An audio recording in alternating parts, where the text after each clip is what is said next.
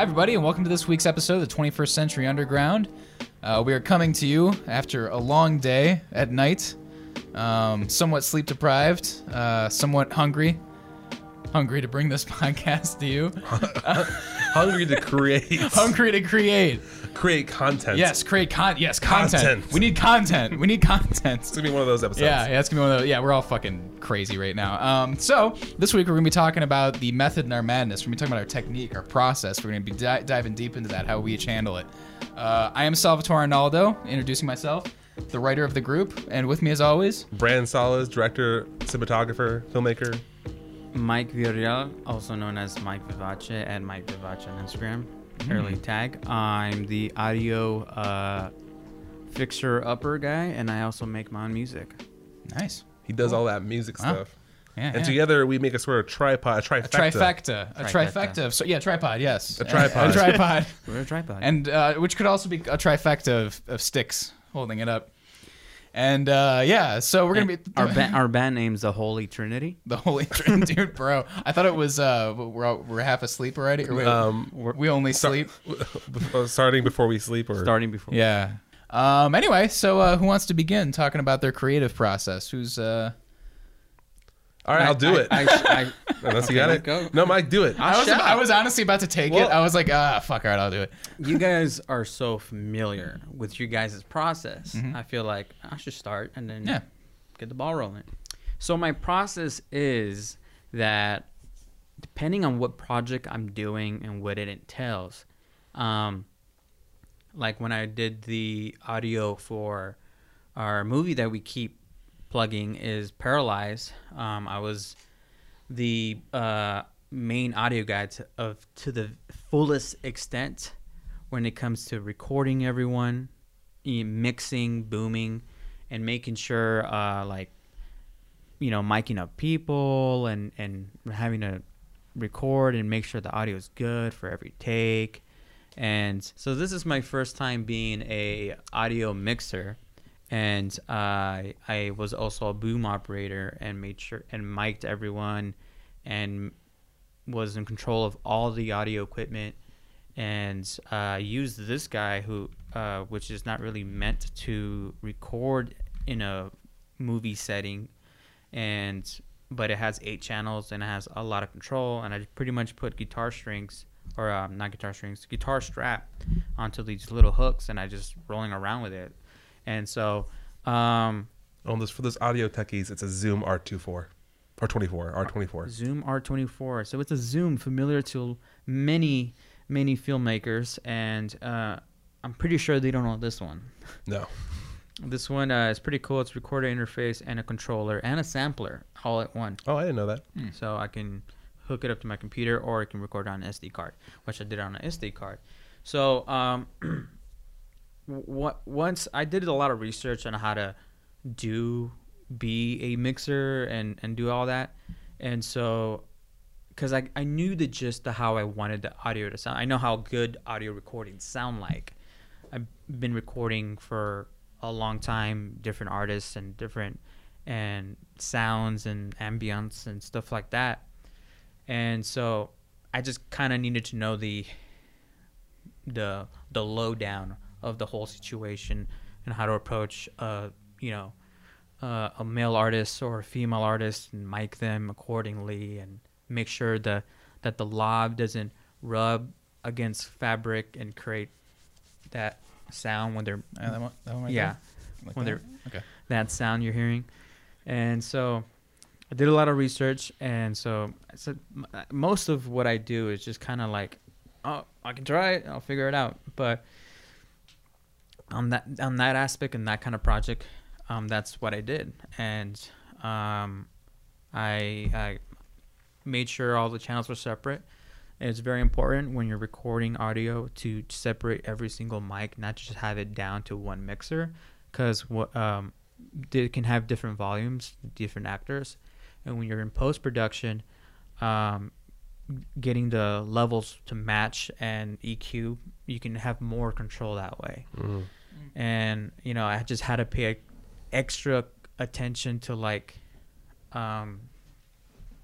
having like the AC running or a very noisy like refrigerator or something like that. I just had to be conscious about the environment when we're recording, specifically dialogue, because I wanted to record the room tone on its own, which the AC and refrigerator and whatnot can be on and it add to the effect.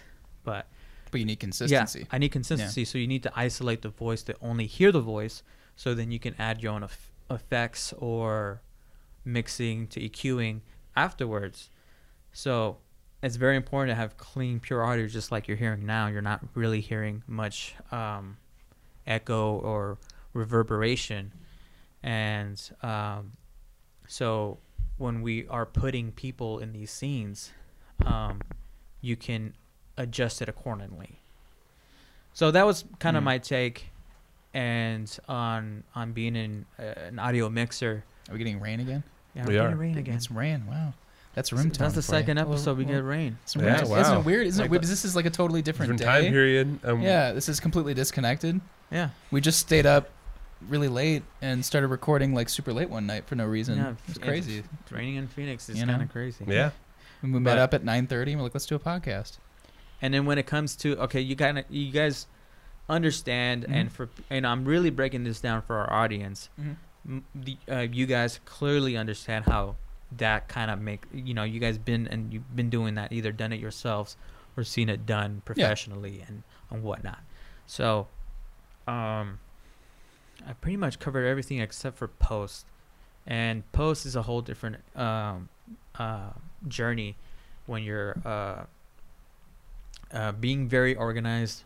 Naming everything, every scene is crucial before you even start the project, and that'll be my next step when I finally get started with the audio Paralyzed, is organizing, naming everything in every take per shot. I imagine Hey. being. Oh, sorry. Not to be what's the word? Not macro. Micro? Meta. Not to be meta. Macro, not micro. No, meta. Big picture. No. On for another episode, we could totally cover our different post processes, so like editing a book, editing film, okay. and then editing audio. That'd Okay, be cool. fun. So Yeah. I won't dive in too much Yeah. into it. This is kind of like how we start. Mm. So that's pretty much how I start that kind of project when it comes to recording film, audio, and I've done also some interviews too. And I use a condenser mic or for the best sound when it comes to that. So I did that for the Pape Solomon's project that's going on right now at the Ross Joseph Gross. Joseph Gross Tucson. Gallery. I recorded. He had these a few interviews, and I recorded everyone on the main speaker for it was on a condenser mic because I wanted to clean a sound, picks up the majority of the spectrum. Did you guys do all that in here? Yeah, we did it. Oh, in here. cool.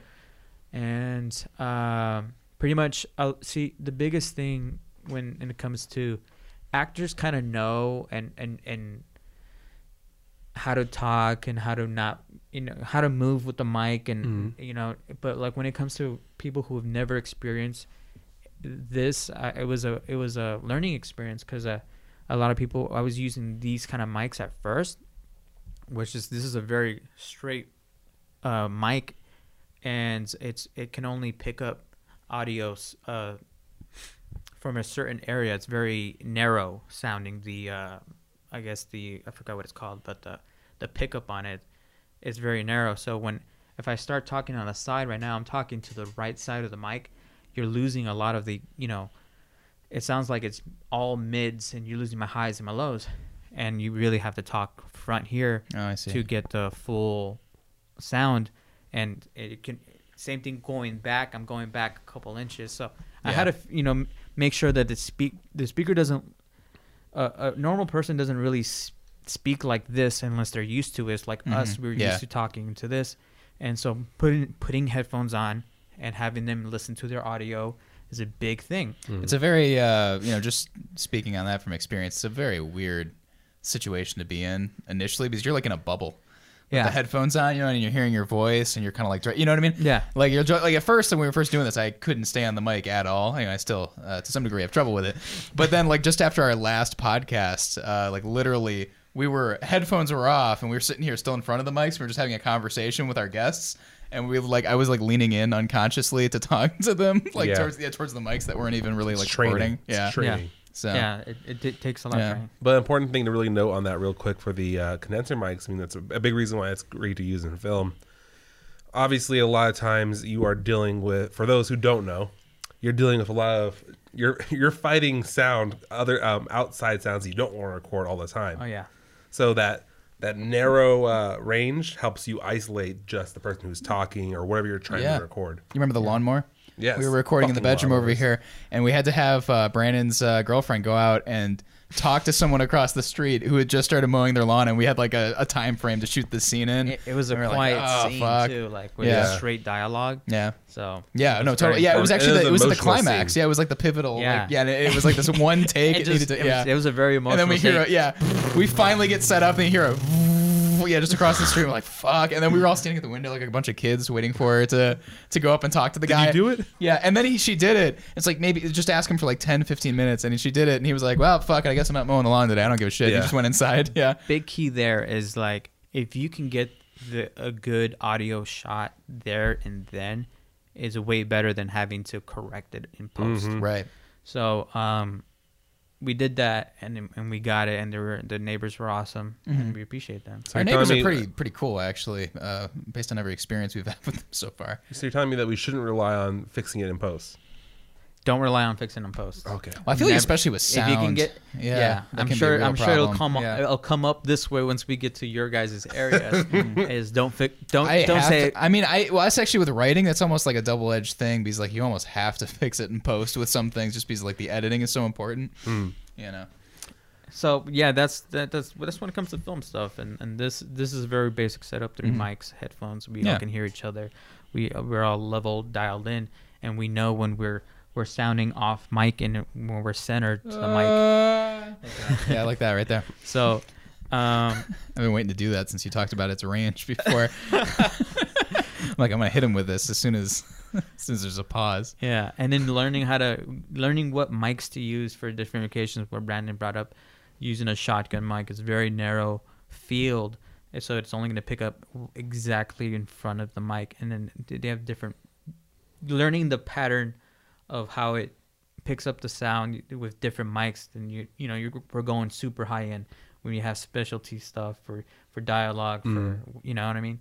But it not to go too much into the film aspect because you can keep on going because it can be such a complicated process.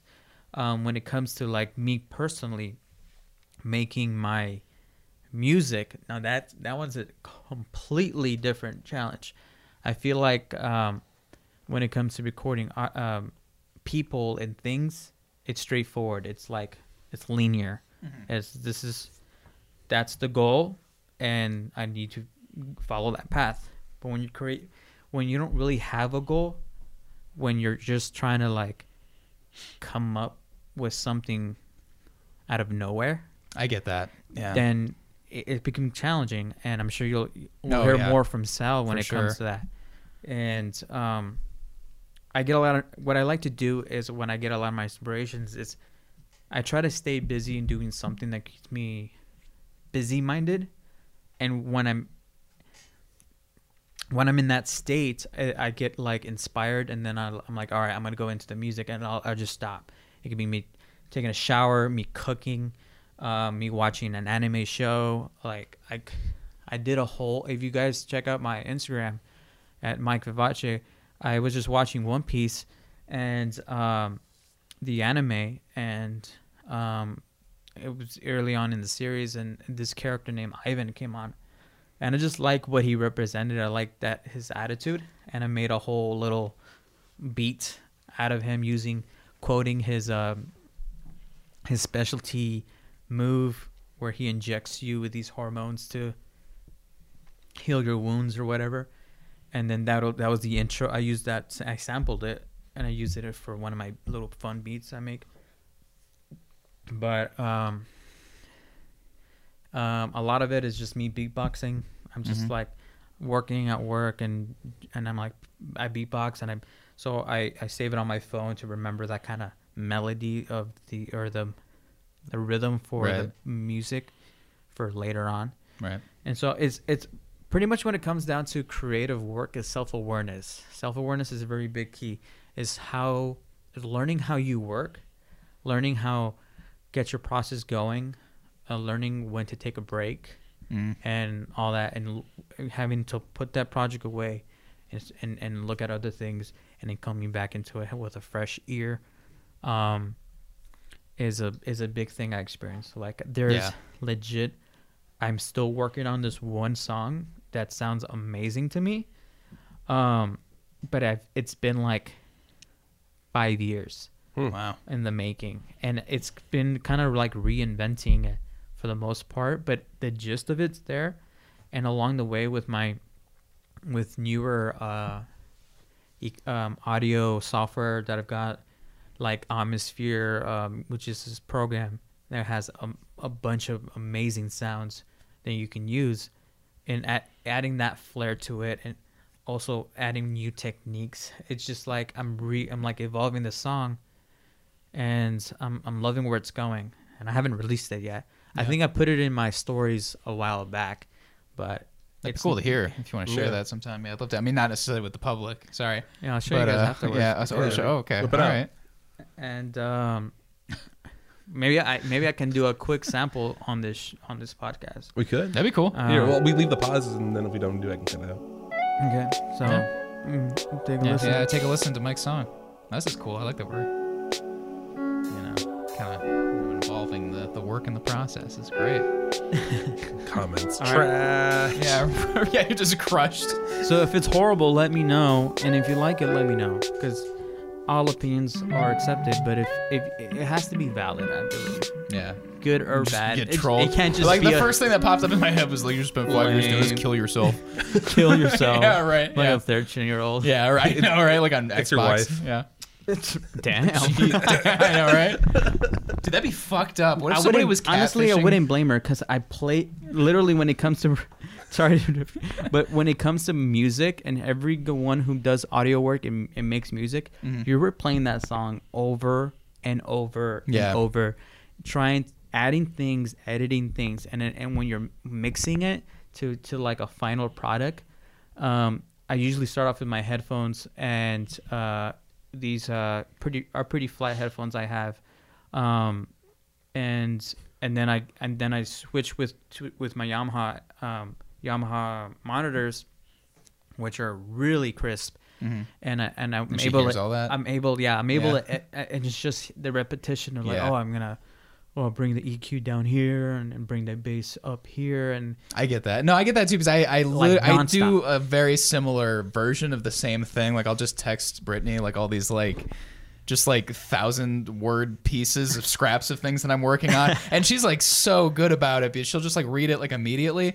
and she's does like paralegal work for a living, so she will read it, like she's able to read something and absorb all the information like extremely quickly, and so she'll like read it real fast and be able to give me like an opinion, but I'm just sending her like all these like sort of discombobulated, disconnected scraps of things that don't even quite make sense and just sound insane by themselves, and she's like, oh, this is really good, I have no idea how this is going to connect to anything, but that's really good, that's actually really good, or like, whatever, could use this or that, so. Well, I mean, that's kind of the gist of how I do things with my, I don't want to take up too much time for everyone. You guys have any questions? Actually, I don't think so. Yeah, no, you explained it pretty well. You didn't. You covered it very well. Yeah, thanks. About as far as the, I don't want to get too much into this because I know we said we wouldn't, but as far as like with film work, like I imagine keeping organized on the set, like during production, probably saves you tons of time and energy at the end. Unfortunately, I wanted it paralyzed. We started off. Oh man. Well, we started off really well. We shot that movie in 2 days straight, basically. And like by the end of it, we didn't even have our shots straight. We were just like we were very organized in pre-production. Then production was just insane. I was basically just telling everybody what shot we're on. We're on this shot. No, are we on this shot? Yeah, Yes, we're on this shot. Yeah, we just started jumping around. Yeah. That was No, we were still following. No, we were, but there were like certain. hold up. No. We had to like edit on our feet. Like we weren't jumping around like completely, but there was like certain things like we missed that, or we just kind of had to improvise certain things. Yeah, we surprised it made it work. Made it work. Yeah. I mean, we got it done. Yeah, we got a cut. We got a cut, a rough cut. Got a rough cut. Oh, and then last tidbit, and this is my final thing. For people who want to make music, whether it be production, singing, singer-songwriter, rapper, everything. And if you're running into like a conundrum where like you can't write or think of ideas, the biggest thing that I've noticed from multiple producers and multiple artists is the lack of music theory they actually know. Really? So yeah, for me, I was a jazz guitar major, and that was drilled into me. Mm-hmm. And never graduated. I was a dropout, but me too, bruh. Yeah, But, like- English literature dropout, bruh. but I learned a lot of music theory, and I'm pretty confident with my music theory knowledge and how to work things, and it's fun to play with it. So the biggest key is learning the craft properly, and not just going from A to Y. You gotta go A, B, C, D. You need to E. know the rules before you can break them. Yeah, there's so much value there. Absolutely. I used to like being experimental before I knew how to write. You know what I mean? I used to like, you know what I mean? I was trying to like James Joyce, like William S. Burroughs, like my, but because I didn't know how to write, so I couldn't put anything cohesive together. So I was just like, exactly what Styles just said. Mm-hmm. I speak from experience. Mm-hmm. When starting from this, I started had a computer, play with GarageBand, and that's where the whole production thing started. Mm-hmm. And I had zero knowledge of music. Yeah. Been passionate for all my life, but I have zero knowledge of music. It's when I actually started learning theory and at school and stuff is when I really started getting things together. Yeah. Okay. Well, that's important. So I kind of didn't do that until done. the same time. So I'm done. That. You guys go. Cool. Who wants to? Do you want to go in sequence, or do you want to? Me finishing that sentence probably would have been a good way for me to segue into me. Yeah, go ahead. All right, cool. Well, I don't know. It really depends. I mean, it's all very different. Because I do, like prose, like narratives mostly, like short stories. And right now, I'm kind of working on a novel. I've been kicking it around. I'm kind of like coy about that, but I got like 11,000 words of like notes, and there's a lot more that's gonna come. I mean, it's not even really that much, but I'm at this point where I should probably just call it what it is. But yeah, I do that. I do, short stories, and do film. Those big things, obviously with me and Brandon working together. And so, I don't know, I approach them definitely very differently. With a piece of prose writing, I feel like I almost need a really solid foundation before, no, never mind, I'm already changed my mind about that. I mean, it all starts off with like inspiration. Like I feel like with Mike was saying how you have nothing and you need to just sort of come up with shit. You know what I mean? Mm-hmm. You need to, I don't know, it takes a very specific type of inspiration. It almost takes kicking around an idea for maybe, a couple days or so, you know what I mean? Before it kind of really can express itself in a comprehensible fashion, you know what I mean? So you need to kind of give it some time to sort of percolate. And then once it does, I don't know, like with Paralyzed, for instance, that one was kind of an interesting example because like I really just got the inspiration to do it. I'd just been going to the library over and over again and cycling out. I was really into film. I listened to Martin Scorsese and William Friedkin in particular talk on podcasts. And I was just like, I need to do a short film. You know what I mean? It just kind of like that hit me. And I was like, all right, what's my experience? What have I dealt with in my 20s? You know what I mean? That I can kind of pull from, that I have perspective on now, that I know how to, And so I kind of did some of that and did some fictionalized elements. But before I even started working, I just went to the library and they have a limit of 10 movies at a time. So I would just get 10 movies. It was like Werner Rainer Fassbender and, I think Kurosawa. I got some of his movies, and I got some other stuff that was like really far out of left field too, like The Right Stuff I rented, and what was the other one? The Sam Peckinpah, The Wild Bunch, and just like all sorts of stuff from all different times, and lots of German and Japanese movies. But yeah, I just kind of did that over and over again until like something clicked and I had a script, and I started writing it. And I've been kind of lucky with short films in that I usually have what I want after a day or two of just feverishly kind of being into it after thinking about it for a long time.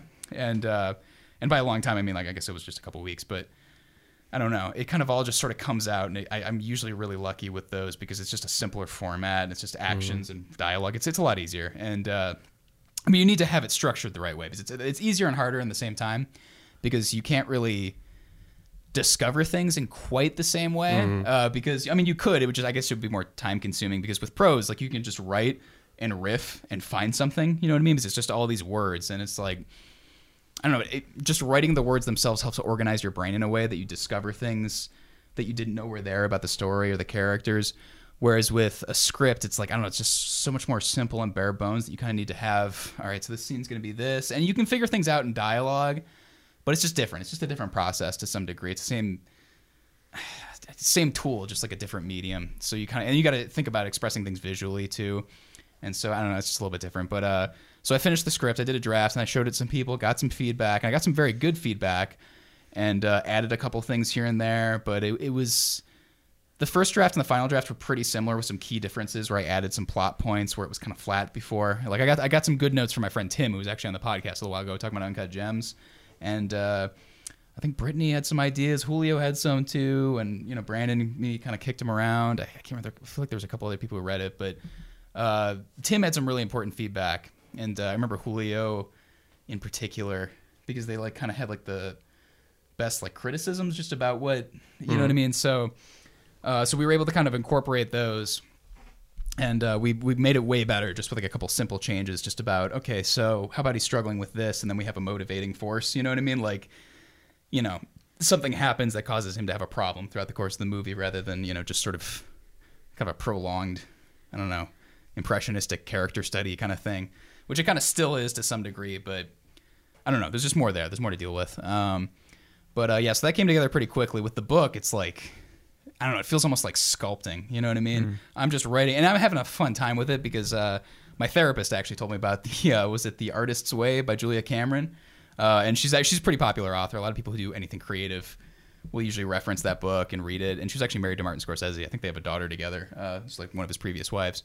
But yeah, she had this whole thing that my therapist told me about that was in the book about how, because I would always kind of impose the rule on myself. It's like, all right, I got to get up, I got to regiment myself, I got to write for like 3 hours a day every morning. You know what I mean? I need to work that into my schedule. I need to do some crazy amount of words. Like a workout kind of thing? Almost, yeah. That's how I was looking at it. And then she told me, she was like, no, that's not going to work. You're setting yourself up for failure. What you got to do, like what you got to, all right. Yeah, what you got to do is if you write for at least 5-10 minutes every day, just do that every day. That's better than nothing, first of all. And then also it's priming sort of your neurological makeup to express words, you know, to communicate with the words. If you just do any amount of writing about anything, it could be the story you're working on, it could just be like personal thoughts, it could be anything. Just do that every day and it'll help kind of get the neuroplasticity working in your favor, you know?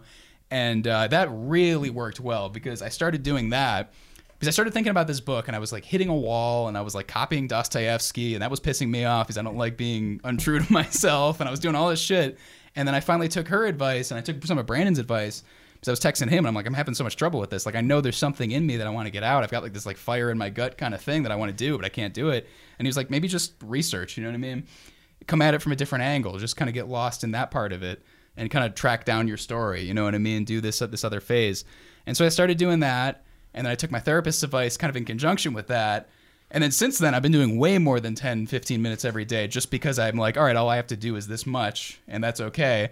And so I've been doing thousands of words every day and just kind of having fun and trying to, and I know it's not a final draft, and I know it might not even make it into the book, but I'm just doing as much writing as I can, and then I need to carve the story out of that, and then maybe it'll give me another idea, which has happened a lot, like, oh, okay, I wrote about this. This is interesting. I can develop this more in this way. And it's very, I like to work. Brandon was telling me Moby has this very subconscious kind of way that he likes to do his music. So he'll just kind of feel the rhythm and the tempo and just kind of go with it. Huh. And I kind of try to do that with my writing too, because I don't like it to be too, I like very expressive writing. I realized that the things that first got me into literature when I was like a teenager. When I really Get first. my wrist and black my eyes. Yeah, I know, right? Yeah, Shout out to Hawthorne Heights. yeah, right.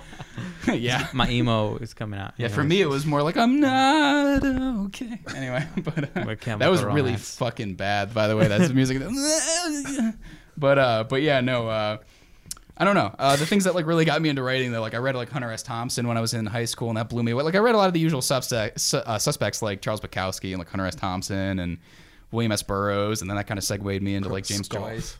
Yeah, no, I mean it's like just but it was like very free, fluid, almost poetic, expressive writing that was verbose sometimes because it could be like they had the ability to use a lot of words but make so much sense out of them and just express themselves as freely and fluidly as they could, and I really liked that. So I really like kind of working from that subconscious place and just feeling the words and the characters. And I've got like a very Stephen King type method where I just got to take my brain and just dump it, you know what I mean? Because I feel like he just sits and just goes, like he'll have an idea and he just flies away with it, and that's definitely the way that I like to work too. And right now, I don't even consider that I'm in the writing phase yet. I mean, I guess I technically am because of the number of words and stuff that I have, but I'm still in like the research phase because I'm trying to figure out how to regiment myself so I can read the number of books that I want to have the context for the time periods that I'm working in and the different historical events that I kind of want to deal with. And I want to do the due diligence and then kind of just shake it up in my head and let it synthesize and then kind of pour it out into the book basically, because I'm not necessarily going to be true to historical detail necessarily. Is that for your next book? Yeah, it's for the thing that I'm working on now. So yeah. you're starting off with research first. Yeah, I'm researching and I'm writing like a lot. Like some of this stuff could very well end up in there, but How'd you start that book you currently have? well, I mean like that, just Research? like how'd you come up with those first words? the first word. Well, the idea came to me kind of independently, and then I started researching the subjects because I was like, oh, I don't know as much about these things as I'd like to, because it deals with a couple different time periods and different elements of those time periods all tied together, and it's kind of this big, But the crazy.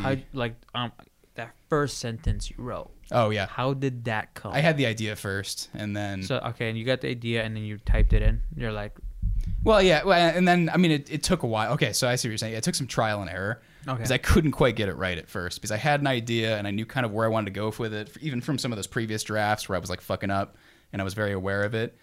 And as a third person. it is, yeah.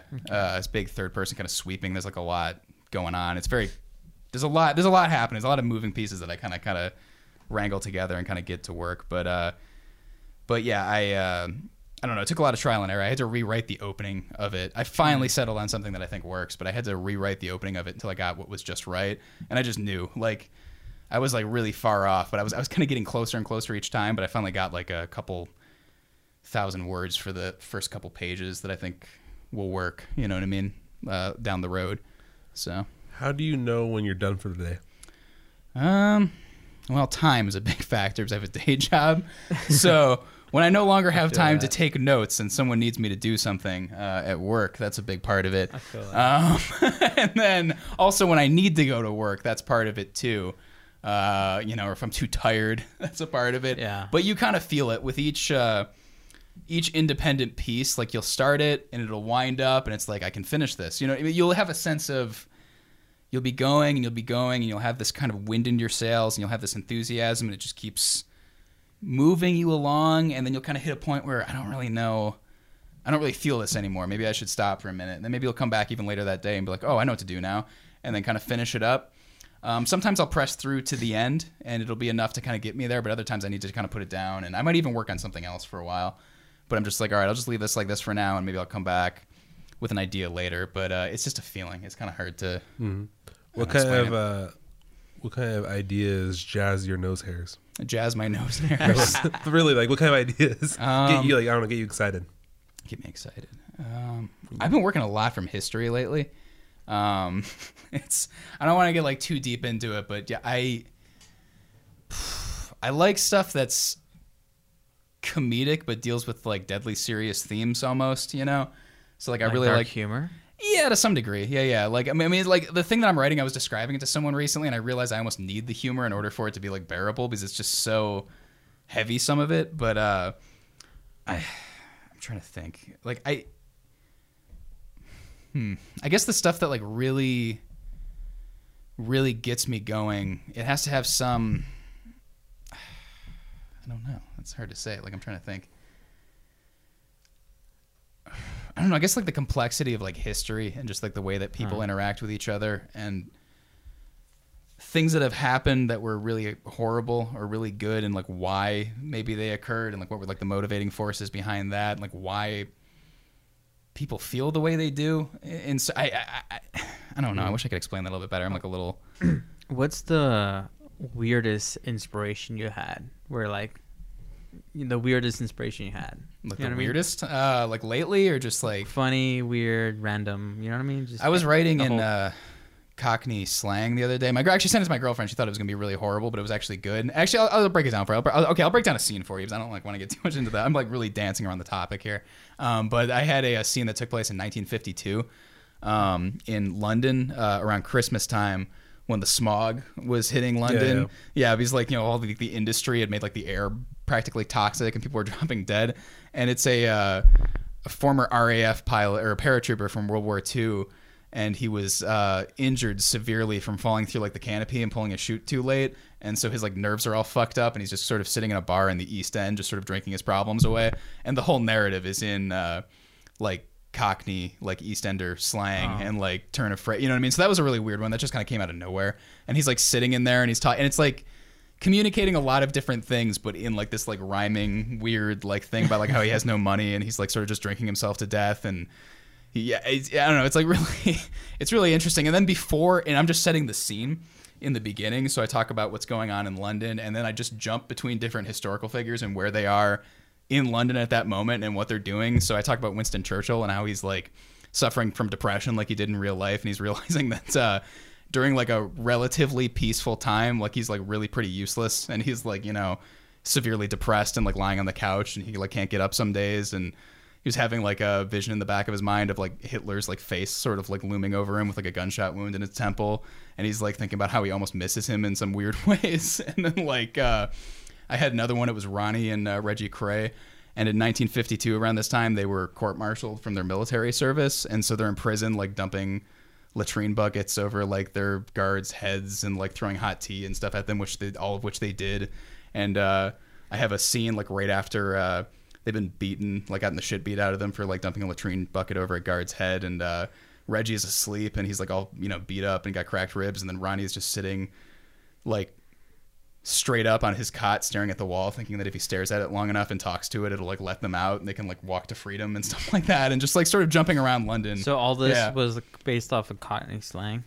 Well, like it's like sets up the setting, and then when it gets into the character, that's when it starts. That's when it kind of goes into Cockney slang, and he's just like, and I won't even try to do it, but he's just like talking about like, you know, fucking, you know, it's like he's like talking about like apples and pears stairs and like, you know, it's like all this shit, and he's talking about how he basically wants to hook up with another guy in a because he's like gay too, so it's like obviously at that time period that wasn't easy, and he's like just everything about his life is just like bearing down on him, and he's like sitting in the thing, and what was the term for that, for being they had a Cockney term. It was collar and cuff or something like that. It means you're effeminate, like, you know, poofy kind of guy. You know what I mean? So that was like their term for it back then. It was like a homophobic term.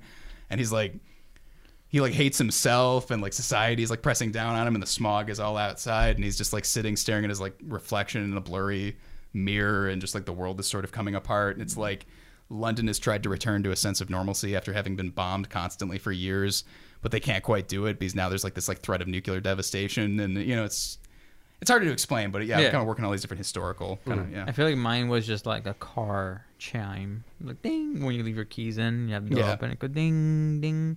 I was like ding ding ding. Yeah, and then I the was music, just like whoa. Yeah. I'm sure a lot of producers can relate. Yeah. And refrigerators for some reason. Really? I was at a hospital. There's this like ice maker refrigerator thing or something like that. My boy's in the It's like drone music. Yeah. I'm like, whoa, this. I was like, I'm like singing. I'm like, look weird. I'm like, that's an A. I was kind of going through the same thing. I was literally just thinking like, okay, because I was trying to figure out something to write for the day, and so I just started thinking about my subject, and I was like, London during World War II. what was it like after World War II? And then I just kind of trailed off. I just spiraled off, and then I had this RAF pilot, drinking in the bar, the pub, and he's just fucking. Oi! Yeah, no, basically, yeah. And I told Brittany that I just wrote a section in Cockney rhyming slang, and she was like, "Oh, this is gonna be like, Pygmalion or like the movie that they made where it's just like, what the, And then like I sent it to her, and she's like, that was pretty good actually. And I was like, oh, thank you. And I was just kind of riffing, and I was like looking at the dictionaries of Cockney slang. So it's a real rough. Like it's not something permanent that I put in there because I have to do more research. But I was looking at dictionaries and just kind of going, it's like, what did Tom Hardy sound like in Peaky Blind? You know what I mean? Just kind of like pulling from all these different places and doing some research online as I was kind of going with it. But I was just basically having fun. And that was like what came out of it. So That's cool. It was just this scene of London, and this guy, the whole city is kind of scarred by the war with Hitler. And it's kind of like just reflecting on that, I guess. Cool. So, any I questions? like that insight. Yeah. Yeah. Oh, thank you. Yeah. I Was there was just- anything I was there? just- I feel like I I was just just- I feel like I was no, just well, kind of going. I felt like you we were asking questions along your process. We're inside the mind of Salvatore right Yeah. now. It's interesting for writers. My wife's a writer, so I get to ask her a lot of Yeah. questions. For her start is dialogue. Yeah. She starts with dialogue. Dialogue can be. Actually, I did that the other day. I was reading about Sidney Gottlieb, who was the in charge of MK Ultra for the CIA, which, to put it simply, was trying to do mind control. And I had need just to connect you guys. Yeah. You guys share each other's content. Oh yeah, we Because, could you know what I mean? proofread and yeah, that'd be cool. Then Yeah. you guys can create content. Do critiques and stuff. Yeah, just Yeah. kind of like bounce up That'd be cool. concepts and ideas each other. Okay. But anyways, my boy Brandon over Yeah. here. What do you got? Yeah, actually, for me, so I guess talking process, I had to kind of narrow it down what I wanted to talk about. I do wear a lot of hats. I started off with, I do produce, I do direct, I do cinematography, I edit as well. So I was kind of like, I can't talk about all of that. I mean, the filmmaking process is just so large. Yeah. So I decided to kind of hone in. I mean, originally what I fell in love with was the visuals, was the cinematography, was being on a camera. So I decided to kind of come at that angle because that is an interesting process for me, and it does come to me naturally. I thankfully have always had a sort of visual eye, a really good mind's eye for just images and scenes. From a young age, I would remember like I'd just hear songs and music videos would be forming in my head just because I can just see it. I can just see it visually very well. And so for me, when I start the process, if I'm being hired as a cinematographer, or even if I'm handling my own script, I do it the same way. If I'm doing the cinematography for my own script, I start off. I want to be very familiar with the work first. That's always one of my first priorities. I think one of the best traditional ways of thinking about cinematography is the mentality that everything should have purpose. I think it's a really great base to have for your cinematography. It just really empowers. Well, because the point is you're trying to empower the story, empower the theme, empower the characters. It's like writing, but with images. Yes. It all needs to line up and make sense. And I want to make sure that I'm only improving at any chance I get, never taking away or lessening. So I always try to read the script, become very familiar with the script. If I am working on someone else's project, communicating with that director or producer and finding out what their vision was and what they thought, things that inspired them visually or styles they wanted to reflect, and make sure I get that information as well. Then kind of let all that digest, and then I'll just basically go from page one, and I always start off a shot list. That's where I always start my basis for things. For people who don't know, a shot list is very much how it sounds. It's like scene number, shot number one. I usually put for my own sake, a brief description of the scene, and then a brief description of the shot, what I want for the shot itself, and I specify things like lens type. I do something that actually I don't really see that often when I work with other people in this city. I like to specify full front, quarter front, quarter back, full back in my shot list. So that way, for our non-Phil friends and viewers, why is the camera lens so important to know? yes, I'd be glad. Because you had that planned. I did. I mean, It's lens, specifying- how important is the lens, sir? It's in the shot list. I mean, technically, you could just, like an iPhone, right? If an iPhone, you can just take a step back and make it a wide, or you can just step in closer and make it a close-up shot. But there's more to it than that. Yes, in general, a lens helps zoom in and helps zoom out, but there's also some other factors going on. There's a lot of factors going on. The way the lens, I'll start on the more grander scale. So let's say that I wanted to do a close-up. I'm going to do a close-up on Mike. Actually, I could even use, for visuals purpose, since you guys can see this visual, this is a wide shot, right? This is like all three of us have to fit in the frame. And so for a wide shot, one would think that I'd just be at possibly a 14 millimeter, a 18 millimeter wide. Mind you, I am shooting... For for audio listeners, he's referring to the camera, which is 8 feet away from us. Yes. So he's talking about that kind of distance. 8 feet. It's about 8 feet. It's about 8 feet. I guess you're right. It's about 8 feet, Brandon. Come on. It's 8 feet. Hey, yeah. If anything, pause and go jump over to YouTube real quick. Yeah. I actually am a little punched in with this camera. I'm shooting on a Canon C200, which has a crop factor. So that means that by a crop factor, the lens is not at its true full scale. If I was shooting with a Super 35 millimeter film camera, I would technically have more. It'd be a 24 millimeter lens would be wide, pretty wide. With this, it's a little bit more. It's quite a bit more narrow. That being said, we have a doorway on this side. What? I don't see it. What? That I try to hide. And yes, I could technically keep the same exact framing and move the camera closer to the table. But by doing that, by going wider, even if I do move closer, it starts to distort things to the point that you can still kind of get a general sense of the door is there. But by pulling the camera back, keeping the same exact framing as far as where how close we are to the edge of the frame, I am able to eliminate that door, and thus you're never aware. So that's why lens really matters. That's one of the many reasons why lenses really matter. It helps you make an image more condensed or really spread things out. Without looking synthetic. Yes. Yeah.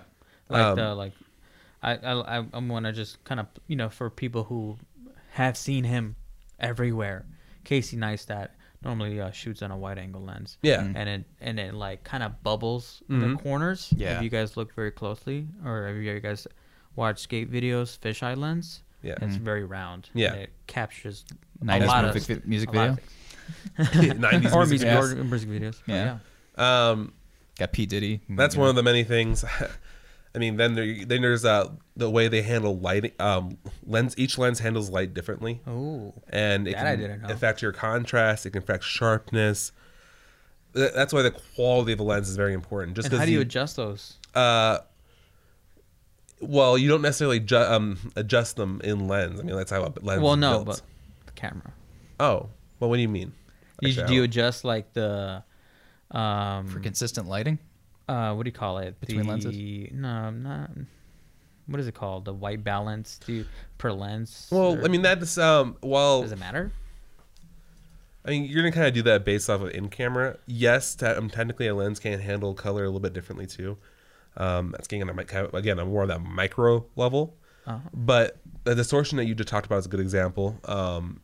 A lower quality 24 millimeter will start to bubble on the sides, while a high quality 24 millimeter will still be a wide lens without distorting. Oh, so camera lens type of branding and how much coin you drop too. Yes. But anyways, so that's why I mean it's really important to plan out what lens you're going to use. I definitely put a lot of consideration of that. I mean, sometimes certain directors will only exclusively use one type of lens. They'll use a 35 millimeter almost entirely, and only maybe if they absolutely have to a different type, and they'll just make everything work around that one lens. For me, I personally am all about using the tool that makes the most sense to get the shot across. I personally feel like that mindset can be a little limiting. So when I handle looking at my tools, I don't want to take tools out of my belt for no reason. I'd rather try to keep all keep my belt fully loaded for this metaphor. This belt metaphor, it's spiraling. That way I can always have my options open to whatever I want to. Oh, if I want to get a certain thing across, I want to make sure I have the ability to do it. Yeah, I get that. So then I'll go in with my shot list and basically line by line, I'll read the script and find out what's important to show, what's not important to show. I try to be very detailed with my shot list and consider things like inserts. It's the big thing is that's really valuable that not every cinematographer unfortunately has. It's really good, and I highly recommend. I'm not saying become an editor. Maybe you hate editing. Edit your own work as much as you can, especially when you're doing freelance type stuff. Even if you aren't, try to like ask for raw footage just so you have a chance. That's the best way to see your mistakes and see how you can improve is by editing the raw footage. Of course, an editor is going to try and cut and do everything it can to make it look good, but you need to see the areas where you did screw up. And then also, by having that editing mindset, you start filming that way too. You start, as they say in the industry, filming for the edits. That's a good point. Yeah. No, because I've come across the same thing. Like I think every writer should be their own editor to a point. Yeah. You know what I mean? I mean, obviously you want to invest it ultimately in somebody who's like a professional, but I mean, you got to do. It's your job to make it, from the rough draft to the second draft to the third draft to the final. You know what I mean? Yeah. Yeah. What would be a good example of what you're just saying of thinking about the edits while you're taking the shot? Actually, to talk about one of our prior episodes when we met with Vic and Katie, Pros and Cons, they were doing a very documentary style, and actually a lot of documentary filmmakers can really benefit from this mindset. They have to, when you're recording something, especially like when you're trying to cover something, you want to think about the edit. So let's say the person that you interviewed is talking about sewing and stuff like that. You want to make sure you have footage that covers the sewing and covers there's enough footage to cover the amount of time that they're talking about sewing. And then let's say that you kind of think about that mindset of she starts bringing the sewing back to talking about herself and how that really meant a lot in her younger life. Maybe that's something where you have the something that like a sewing machine in the foreground and her in the background doing something and kind of bringing that connection together of, one and one completes in their whole. Right. So that's what's filming for the edit is. It's making sure that you have filming that as if you were going to be the one that's cutting it. As if you were going to be the one, okay, I want this shot next, I want this shot next, I want this shot next. Unfortunately, in the filmmaking world, more than likely it's not going to be the way you want it. Right. But that means you covered your base and you made sure there's enough footage for that editor, whoever it is. Yeah, in writing too, it's like like to add on to what Brandon was saying a little bit. It's like it forces you not only to reflect upon like your mistakes and to kind of see where you've made mistakes and how to improve them, but also like it makes you reflect on like your intentions at all. Like, what am I trying to say here? You know what I mean? What am I trying to do? How do I accomplish that? You know what I mean? How many fewer words can I use to do that? You know what I mean? In the, like the most basic sense, like it helps you understand structure as you're writing so that your drafts get better and better, like just from the jump. Yes. I'm very much a naturalistic style with my cinematography. I like lighting that makes sense. I like that you can like, okay, there's a window or the lamp is giving that light or whatever. I don't like just there being just perfect lighting and there's no reason for it. Like, just from the window to the walls. Yeah, you know, to the skeeting the director of photography is Oski, skeeting everywhere. Do you think of lighting and how you're doing it, like even in commercial sense, or does it depend on like what your intention is behind what you're shooting? The intention's always important. I mean, that there's a purpose for even lighting that, like making. In the commercial sense, even lighting is always usually really good. Like, for instance, I'm going to be working on this skincare video. And for that, I'm going to make sure that, well, yes, I'm probably going to still make it in a sense that it feels like there's one light source. Even with that one light source, I'm going to make them pretty even because I want to have that nice skin complexion going on. Which is generally problematic on, say, like a narrative. It has to be more expressive. And it's just like this clean shampoo commercial kind of, you know what I mean? Which was a huge... insult level that sort of remakes of horror movies by like the older generation where they're like less gritty, like in the day, like say the original Texas Chainsaw Massacre. I think that was an actual criticism from somebody. The original Texas Chainsaw Massacre is like really gritty and psychological and intense, and it's got all this texture and you know, it's kind of, you know, like a little gnarly looking, and then the new one is just sort of this like very, even the violent parts have this sheen of just crispness, and you know what I mean? It's like a, you know. So I guess I do specifically focus on camera angle first. I work through my shot list. I get that done. I really try to visualize that. I'm when I visualize, sometimes when I like to be in an open space just so I can. I like Consult your breathing. mind palace? I'm very much about my mind palace and also my breathing room. So I like having open spaces. And like sometimes when I'm planning a shot, I have this thing. I don't know. It's maybe stupid or whatever, but it's what I do. I'll like try to visualize it. And I literally try to go like my mind's eye. And I've seen you do that. I know my hand physically. My hand will become the camera, and I'll think about the shot and how it's going to go down and what the angle's going to look like. Yeah. You go into a yoga pose for a second, you're just like, got it. Fucking got it. It may be For stupid. our audio listeners, Yeah. Brandon has his hand up with like a claw-like. Eyes closed, Thing- chest eyes sort of closed. raised as though to breathe He from the has- stomach. He has like the claw going on right His here, posture and that's just suddenly gets better to breathe better. standing straight. And he's moving his hand like it is the camera while he's Yes. visualizing it in his brain. You should talk to yourself while you do it. You're like, yes, I have you. I have you.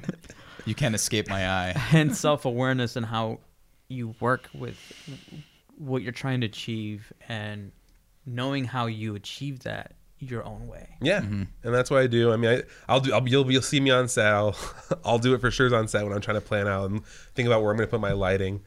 It just I can put myself in the camera. I can see it. I think every artist is almost overly self-aware, and the problem is when you don't realize it. You know what I mean? Because you need to be self-aware in order for your work to realize, to understand what you're even trying to do. But it's like when you're overly self-aware in the way that many artists are, and you're self-conscious and you're over-editing your stuff and you don't know exactly what you want to do, and you're like, I'm a piece of shit, I'm bad at that. You know what I mean? Like, I think that's kind of when, I mean, everybody does that, but I think you need to be conscious of your own self-awareness in some ways. Yeah. In order to, you know, if that makes any sense, you know? So I go from there. Once I get my shot list done, I do focus. I try to focus on camera only. And I mean, I'll have bursts for lighting, and I'll even put some notes down throughout my shot list as I'm for lighting. But I try to get those angles figured out first. In my ideal scenario, I know all the locations ahead of time, and I really don't like making shot lists without knowing the location. That's a good idea. Yeah. It just bugs me because When you know the location, what's your next step? Like, I know the location. What do you drive there? Do you Google Maps? I mean, if I have images, I'll try. I mean, if I can go there, I really like to go there. I have done the Google Maps Do you like thing where I playing? drop the pin down and like scope around. Do you like Ooh. playing when you go? I mean, when you go to a location scout, is that like the point where you really get to do what I do? Like when I just write a wall of text and then I have to sculpt it. You know what I mean? Is that where you try to do that when you're doing the shots, setting I'll up do on some. location? I'll do before the some shoot? like, yeah, in a sense, Yeah. yes. I Are you have. talking about like B-roll? Well, I'm talking about when you go to the location and figure the shots out, Yeah, whatever yeah. that is. You know what I mean? Like, and you're setting it up. Is that when you really play? It seemed kind of like it when you and me were doing it for the film, but Yeah, I'll have a sense of where that's where I like to do a lot of the storyboarding. I'm all about storyboards. I do not like drawing storyboards, so that's why a big part of the reason why photographs. Yeah. I like doing the locations is because I like doing photo storyboards. I'll just grab I'll grab whoever and put Yeah. them in my shot for me. And you snap.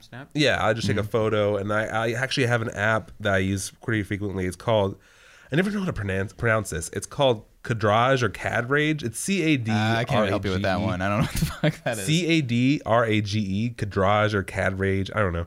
It's a great app though. Interesting. Basically, it allows me to plug in. I usually shoot on my C200.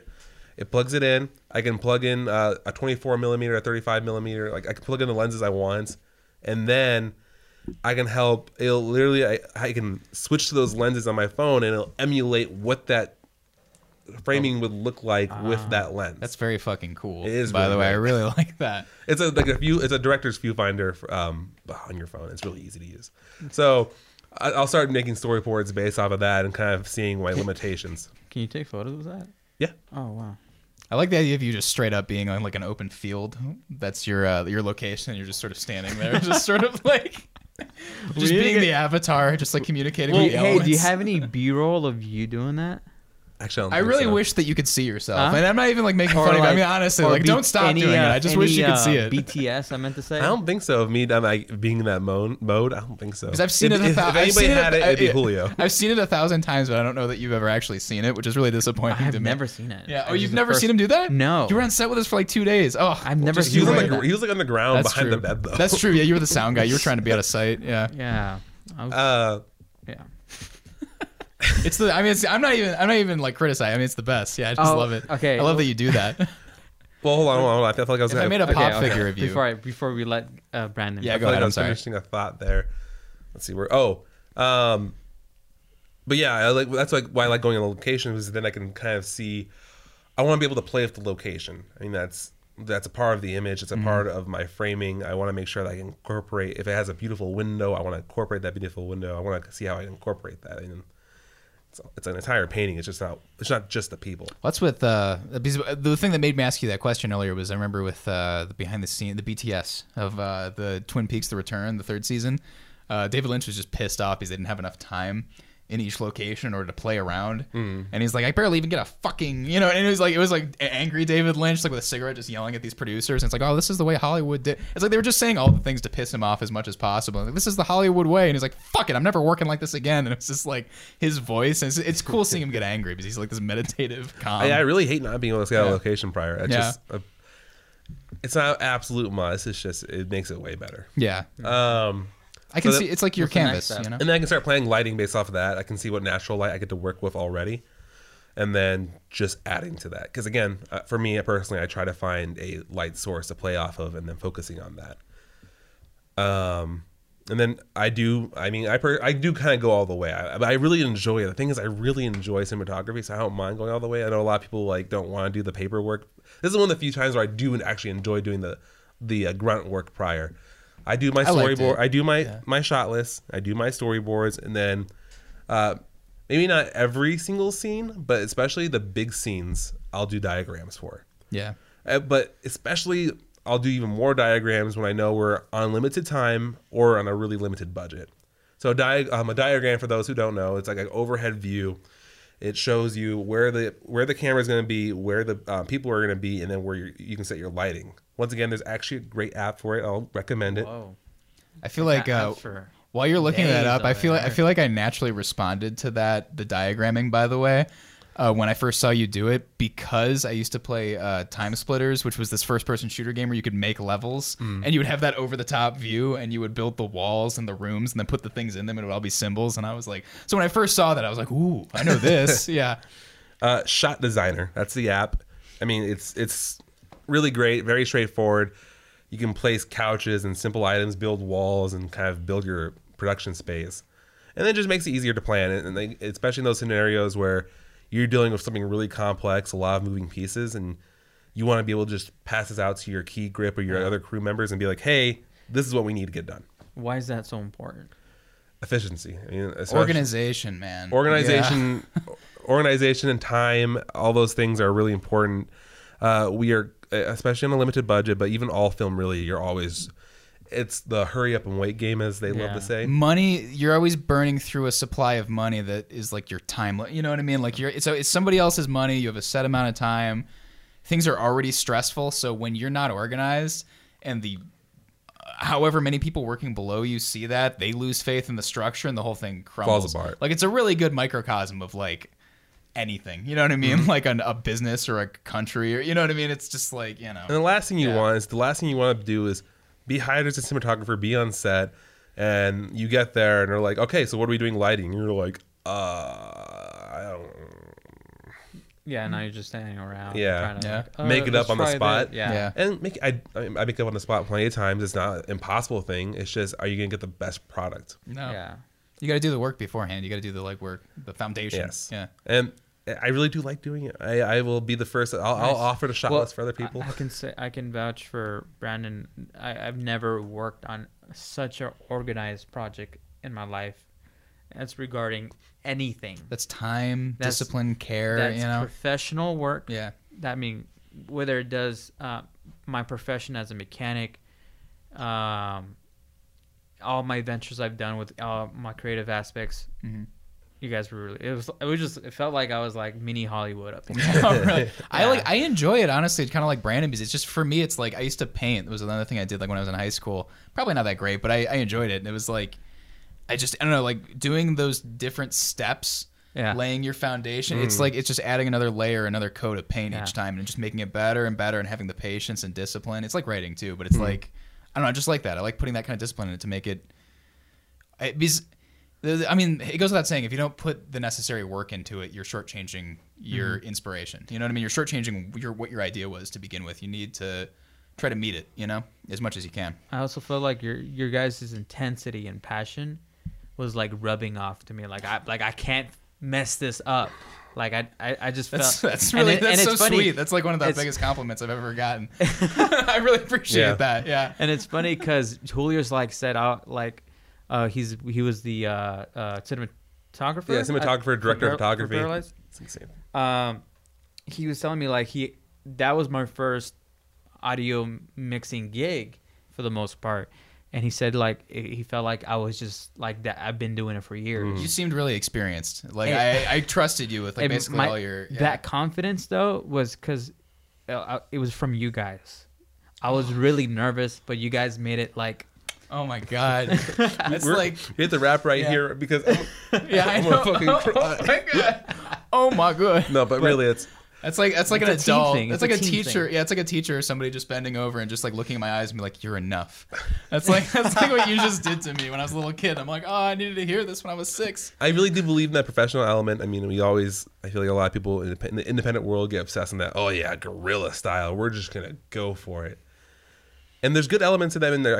I mean, I try to do that basically in a planned, coordinated way. My first short film was... Well, if you're going to go that way, you need to have more planning just to fall back on. You know what I mean? Like, you need to have that safety net and then just fucking go wild from there, you know? Yeah. Like, my first short film involved literally taking a 10-year-old and going out in the middle of the night to a bunch of alleyway locations and filming. In a sense, very much guerrilla style. That sounds kind of... Yeah, it sounds kind of fucked. I was like, when you were saying that, I was like, careful. No, it does. But yeah.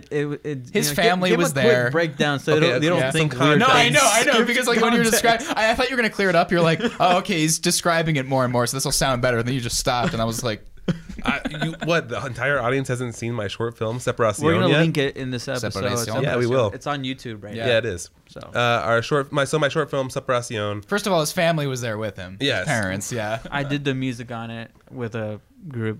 Yep. Please smash the like button for me and give me a comment. Yes. How awesome it is. Thank you. He did the soundtrack. It was excellent. Solomon Trio provided the instrumentals. Basically, there's a young immigrant boy. It's a little bit vague on what his status is as far as being recently. Basically, all you really know is he barely just been in the States for maybe a year, but he doesn't really speak much English. He doesn't speak any English. And it's his birthday. He's celebrating with his family in his backyard. An occurrence happens where cops come in. There's a little bit of chaos, and he ends up getting separated from his family. It's all purposely left vague, but he gets separated, and he's wandering the streets of Phoenix alone at night, trying to get help and trying to get back home to his parents, but unsure where to get help from. But yeah, I pretty much covered my method. I mean, that's why I handle it, and then it's just actualizing it, finding the right tools to get the job done, and that's a huge step in its own. Figuring out how you're gonna make that vision happen. Yeah. No matter what, it takes a lot of fucking work and discipline. You get inspired. You can be I mean, obviously, like me, like that's like I love just flowing. You know what I mean? I love it when the process is fluid and I'm just expressively. You know what I mean? And I'm just kind of like letting it kind of erupt from me. But you need to be able to. You need to do the work beforehand to kind of have a foundation for that to fall back on, and then you need to be able to know how to carve it later so that it's finished. You know what I mean? Yeah. I kind of ended my thing with like advice for early comers trying to do something. We'll just go down with Brandon and then Sal. What would you, for someone who wants to get into it, like, and what you've experienced in your life, what's some advice you can give to aspiring filmmaker, videographer, cinematographer?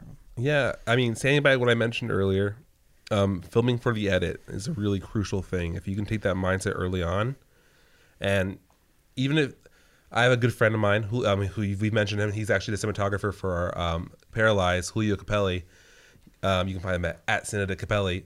He's actually, for the most part, almost entirely self-taught. He he did briefly go to school, but only briefly. That ended up dropping out, and then how he continued his pursuit for film is by literally just shooting small documentaries. And honestly, it's a great documentary, or even wedding shooting or event shooting are great ways of helping your brain get into that mindset of constantly looking for a beautiful image, because you're constantly trying to create a nice image really quickly. You're looking at something, okay, you're naturally, you're not even, after a while, you're not even thinking about it anymore. You're putting yourself into positioning for a good angle. And you don't even have to think about it anymore. Yeah, for real. Yeah, I can relate to that. Yeah. So just getting yourself in that mindset, you're putting yourself in that experience. Shooting for the edit is key. Just do the grunt work. The grunt work pays off. You'll get a better final product. And you feel better when you finally, if you have trouble with discipline and you finally are able to find that discipline, and then show yourself that you're capable of getting over the hump, you know what I mean, and carrying the load, like, you feel way better. Yeah. You know what I mean? You feel accomplished. Because if it didn't take work, Absolutely. there would be no sense of accomplishment. Yeah, you know, it's as simple as that. But my advice, and this is kind of, I guess it's kind of tough, but I would just say, basically I'm just kind of echoing what Brandon said to some degree, but just do the work. Like, just don't make any excuses. Don't put too much pressure on yourself. And I mean, it's an escape hatch to just beat yourself up so much that you can't write anything, and to be so perfectionistic and so self-conscious that you're like, oh, everything I do is fucking bullshit. Well, the only way you're gonna get better is by doing stuff. You know what I mean? You've got to. I mean, somebody said something to the effect of, I can't remember how many, was it a million? Like, right as though, I think it was Neil Gaiman. He said something to the effect of, just assume you have like a million bad words in you, and you know, as far as like writing, just assume a million words of whatever you're gonna do is terrible. Well, it's time to get writing. You know what I mean? Put in as many as you can to kind of get through that, you know what I mean, and to keep going, Get through and your getting better million. and better. You know what I mean? Yeah, the 10,000 hour rule, like, you know, 10,000 hours of practice. Just, you might as well start. You know what I mean? You're gonna write some shit, and if you write something good, that's great. You know what I mean? So I would say, stay dedicated and stay focused, but find a way to do that where you're just not beating the shit out of yourself. You know what I mean? 'Cause that's my problem. That's what I did for years. And part of that involves just throwing away, you know what I mean? You have your idols because you want to be like them. And you have these people that you kind of admire and that you aspire to be like, and that matters. That's a reflection of you. But don't try to force yourself into their box. You know what I mean? You've got to write without any shame, without any self-consciousness. You've got to write what it is that you feel compelled to write, because that's the only thing that's going to come out that's going to be genuine and going to be honest. You just got to follow. You know, this is sort of like, I feel like it's kind of an overused, simplistic statement that a lot of people like kind of, you know, make, you know, with Joseph Campbell, but he said, follow your bliss. And that's really what you got to do with writing. You've got to follow the thing that really compels you, and you got to not be ashamed of it. You got to just put it out there, because you're going to So be, true. yeah, if you write, you're doing anything creative, you're going to be naked. Like, there's no way around it. Like, you're going to have to be honest if you want to do anything worthwhile. And, you know, I'm sure some people have made a lot of money by, you know, writing bullshit and being artificial. Don't even worry about those people, because you don't want to be one of those people if you're listening to this podcast. You know what I mean? It's like, you got to just put the words in, put the work in. Don't beat yourself up. Just be very pragmatic about it. Just be like, this is what I got to do, and I'm going to do it. And I'm going to write about what I want to write about, and try to have fun. You know what I mean? Try to have as much fun. You're going to sound like other people when you first start out. You're going to try to copy. You know what I mean? That's how you find your voice. You got to just go through those cycles. Like, I've copied a lot of people that I loved, and I also found, hey, I've got a lot of things in common with those people, just as far as my voice and the things that I want to say and the things that interest me. So it's good that I kind of went through that and I learned from all of them. You know what I mean? It's going to take time and patience. Like, there's no magical fix. You know what I mean? I was listening to a professor of creativity literally say, if there was a thing that I could do to just magically be creative, I would do that every day and I'd be a millionaire. You know what I mean? But there isn't. You just gotta, you know, find yourself, I guess. And that involves just, you know, nose to the grindstone basically, and just doing it. But it's not all, you know, it's not all backbreaking work. It's a lot of fun when you Finding your get joy. into your groove. Yeah. So Yeah, well, I think this is a pretty great podcast. yeah, I think so. I think this went well. Yeah. You have any questions about how we do things or other parts that we didn't mention? Feel free to hit us up and share your contrasting views as well. I mean, Yeah, we love comments, to have a dialogue. Yeah. DM, Yeah, hit the like button. yes, subscribe. Share with people you like. Yeah.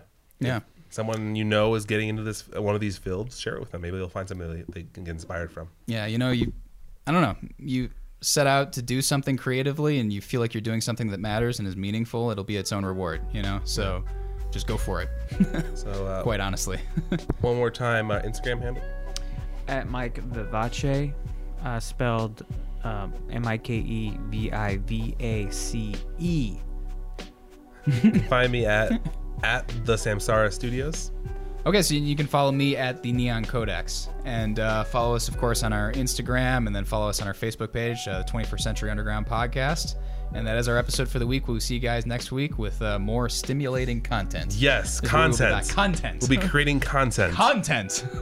It's made to be consumed. We got a lot of good stuff coming. Yeah, Yes. we really do, yeah. And if you guys have been with us so far, we appreciate it. If you're new, Hi, Mom. welcome aboard. Yeah. Hi, Mom. Yeah, I know. Hi, right. Yeah, right. Yeah. Every episode. Well, we appreciate that too. All right. All right, thanks. All right. See you guys.